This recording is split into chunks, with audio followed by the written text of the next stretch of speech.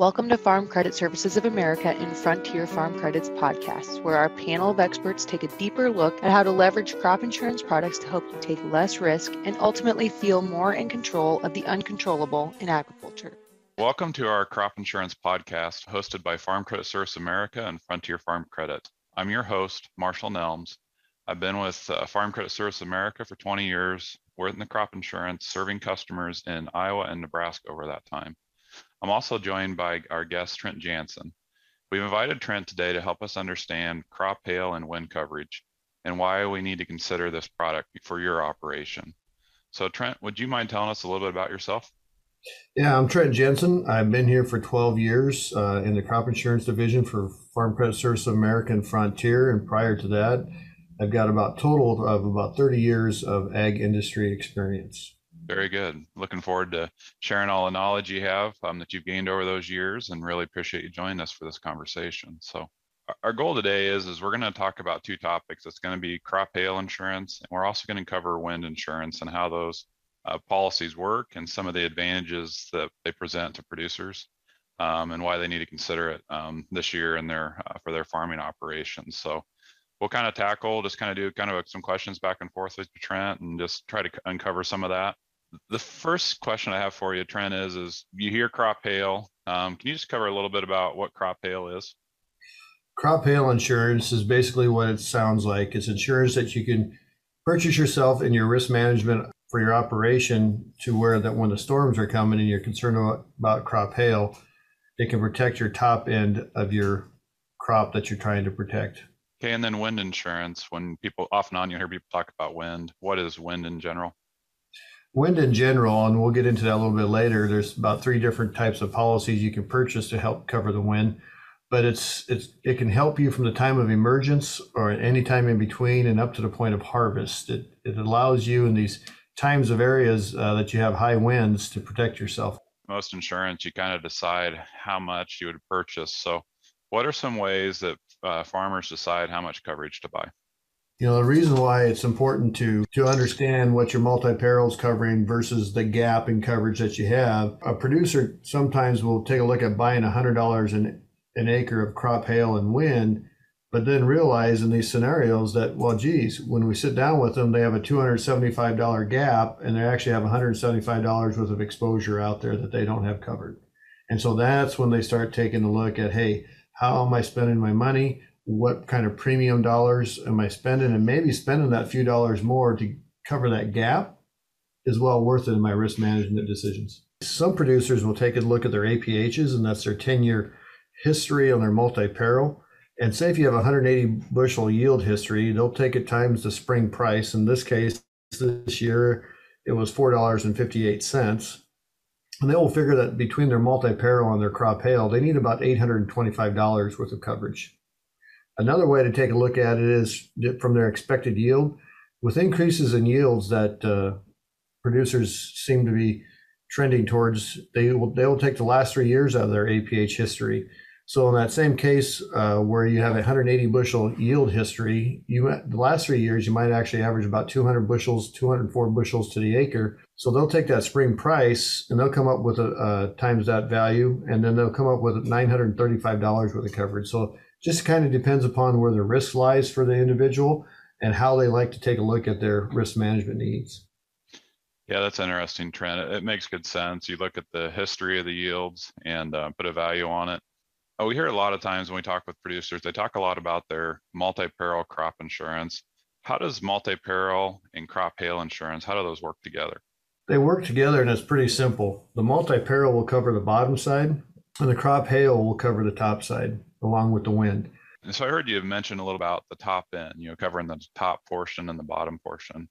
Can you help me a little bit with what that means for the listeners? Yeah, Marshall, basically the top end is anything that's covered over what your multi-peril does not. So in this case, we've been talking about the bottom end, the 144 bushels being covered by your multi-peril. If you have an expected harvest of 180 or 190 bushels, whatever that is, that multi-peril does not cover up to that 180 or 190, which you're expecting to get to, is what the crop hail and or wind would cover for you. Okay, in essence, what it is just the portion of the crop that you're expecting to raise but your multi-peril coverage isn't protecting you on that yield. That's 100% correct. So what are some popular hail products that producers are using to cover that gap?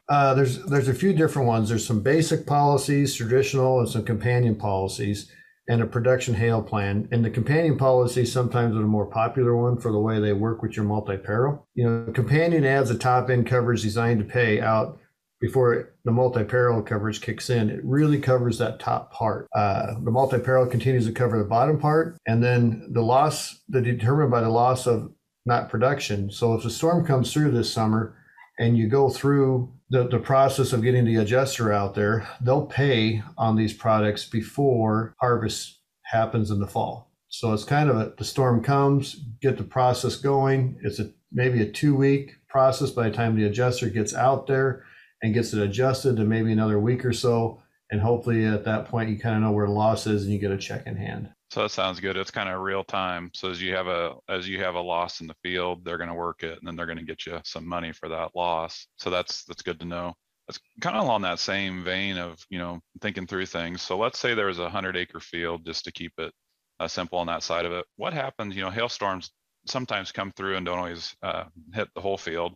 Let's just say about a third of the field gets some hail damage. How does that work? The adjuster will come out and they'll take a look at the damaged area.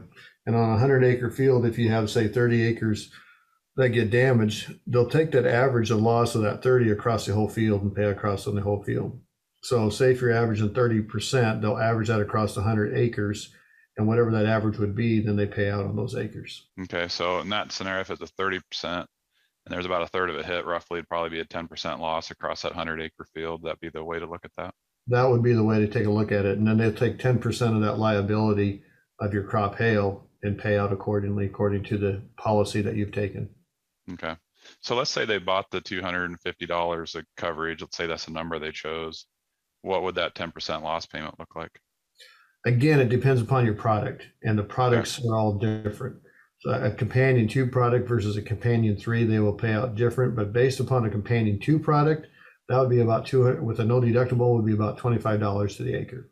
No, nice payment. That's a good payment on that. So it was really nice when you talked through the companion policy. It was nice how that policy, it matches up with the multi-peril, and it tries to cover the portion the multi-peril crop insurance policy isn't covering.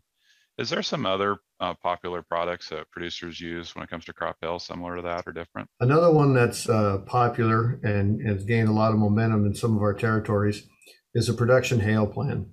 And that plan differs in the traditional hail plan in a couple different ways. There's multiplication factors that where you take your APH on your database per unit and you multiply it anywhere from 105% up to 120%. The common one is 120% because you like to push that yield as high as you can. So working off that same value of 180 bushels like we did earlier, you take that 180 times 1.2, and now you're working with a APH on that field of 216 bushels for the hail. So that 216, you multiply that by the spring price, and you always use the spring price on this product. In this case, this year it was $4.58. You come up with a $990 value across the field per acre. Then working out that same 80% level, we cover $660 of that on the multi-peril side of it, on the bottom side. And now we're working with $330 with the coverage on the top side of hail. Now, again, if we know what our gap is, we can back that off, or we can kind of leave where it's at and according to your risk management needs. So if I was hearing you right, Trent, sounds like even with this product, it's going to give you a little bit more coverage than we had with the companion scenario. We got $330 of coverage, but it sounds like the producer can kind of decide if they want it, if they want that amount of coverage, or they could buy a little bit less if they wanted to. So it sounds really customizable. It is customizable. And the one reason I should say around this plan, why it has grown in popularity, is basically how fast it pays out. And this is because you're working off the whole dollar value of the $990 versus just the hail liability of your companion products. So that same 10% example that we talked before, prior to harvest, it would appear that on $990, we would have $99 paid back to us per acre. But again, this goes to production, and it can be less than that. And this is where you really need to reach out to your agent and talk to them so you fully understand the product and have that local expertise that we can provide through our agency. Yeah, that sounds like a very powerful product where we had $25 in the one example, and now we're close to 99 potential, depending upon what the harvested yield is in the fall. But yeah, it makes sense that there's definitely many ways to look at your hail policy. So I appreciate you looking at that. As we look at each one of these policy types, it seems like they get more effective and they get a little quicker in how they pay. How does that impact the cost of the producer? I'm guessing there's probably a little bit of cost variance. There is a cost variance, and obviously, if you're going to get a higher rate of return, like the last product we talked about, hail production, it usually runs a little bit more money. In an example of $300 for each product, you're looking at maybe two to three times the rate and being higher for HPP. In an example that I ran earlier, it can run $19.55 an acre for $300 versus a companion dew that only runs $9. But the big difference is not only looking at the cost, because sometimes cost brings value, and you got to understand where your value is and how you want to get paid. Because at a 5% loss, which many of us see a lot of times, you can get $40 back on hail production at $300 of liability. A companion two is going to pay about $15. Now, hail production is not for everyone. Companion two is a great fit too for people in the area. But basically, what's your risk versus reward in your risk management? And that's something that you need to decide with that local agent. Okay, so it sounds like a pretty popular conversation is going to be looking at companion hail products, and then also looking at the production hail, depending upon the area that you farm in. It may be or may not be cost prohibitive to look at the production hail plans. So when we started our conversation earlier, we talked a little bit about wind and how the wind coverage works. Would you mind kind of explaining some of that to us on how wind works? Yeah, there's about 3 different products a person can run, and they will match up with the policy that you have on your crop hail, how they get paid, but most of the time, but there are some insurance companies that don't. So that's, again, I can't stress this enough, and I know we talked about it a lot.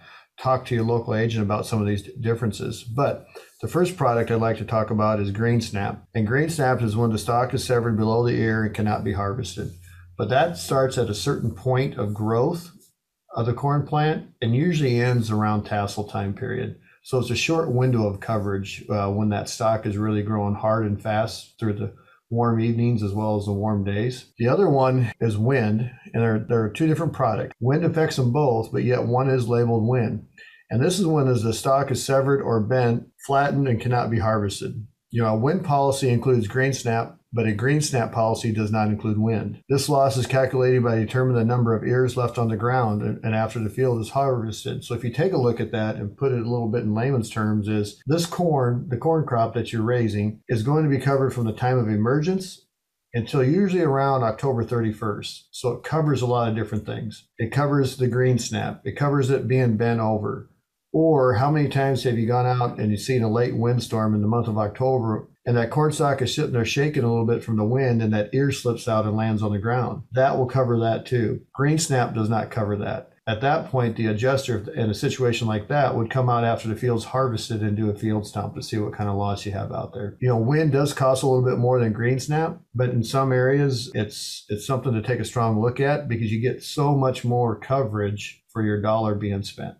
It just works a little bit harder for you at the end of the day. So Trent, when I was kind of, listening in there, it sounds like on the green snap, that's going to be just early season situations, correct? It's just going to kind of cover you on the front part of that corn crop being raised.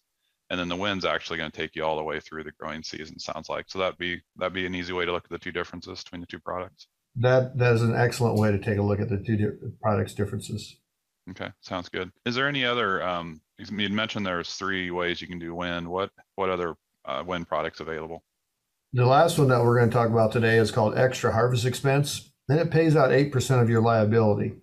And this is usually just covers your fall when you're harvesting your crop and a windstorm comes along and it bends that corn over to the point where it's laying with the row, or it's to the point where you cannot pick it up with your corn head. The snoots can't get underneath it and the ear is still out there.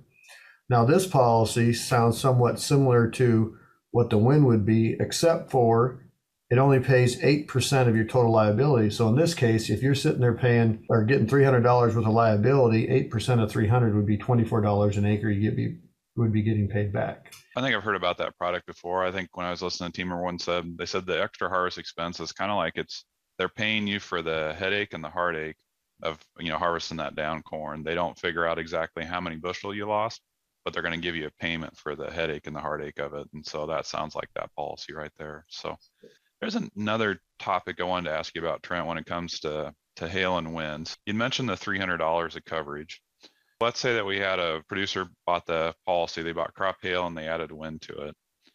When they have a time of loss, do they have $300 of coverage for hail and $300 of coverage for wind for like a total coverage of 600, or how does that work? It works like this, Marshall, and that's a great question, and producers ask that question quite often. It's a combination of the two. You only have $300 total, and so when you have losses figured, however you get to that $300 first, if it all be from crop hail or if it all be from wind or a combination of the two, you max out your total liability between both products at $300 if you purchase the $300 with a liability. Okay, that makes sense. Thanks for helping with that. Trent, you shared some really valuable information today around crop hail and how the wind coverages work. Can you think of any important dates or anything else that a producer should be considering? Talk to your agent early and often, because some of these products by the 1st of June or June 15th, you can't purchase anymore. And more importantly, if you're worried about the wind and it's something that you're worried about all night long, every night, and it keeps you up at night all the way through harvest, these products cost the same on the 1st of April as they do on the 1st of October. So if you're going to get the value of the dollar, purchase it early so you can sleep at night. Yeah, that's great, Trent. There's a lot of times we get really busy. So we start planting. We're right from planting to spraying, and sometimes we forget to get that crop hail in place and that early storm comes through. So a great point about just get that in place and get it working for you right away, because you're getting the full value that way. So thanks, Trent, for all your insights and your information. Here's just a couple key takeaways I kind of jotted down as we were visiting through thing. And it seems like it's really important to consider finding a good balance between your multi-peril crop insurance and your crop hail coverages. So really kind of find a good balance in that and how those two things work together. The other one I kind of jotted down is we need to be thinking about how much would you like to cover on when it comes to your hail coverage. Are you concerned about the shallow losses? Are you worried about those smaller losses that happen on the top end of the crop? Or do you want to have that hail insurance protect you all the way from the beginning, from every bushel that's produced in the field? Do you want it to go all the way across the crop? So be thinking about the concept. You want a shallow loss or you want to cover the whole crop? The biggest thing, and you mentioned it multiple times, Trent, through the conversation, it's really important about taking time to schedule an appointment with a team member at Farm Credit Services America or at Frontier, and just see what cost and coverages are available for you in your local area. So just like I said, you can't get started on it soon enough once you got a crop growing. So again, thanks for the time today. We're hopeful this podcast was beneficial for you that were listening. Remember that your crop insurance policy gives you a guaranteed minimum crop insurance revenue. Nothing else in farming guarantees you money. The only financial guarantee in farming comes from your crop insurance policy. Trent, thanks for joining us today. And to our listeners, thank you for joining us today as well.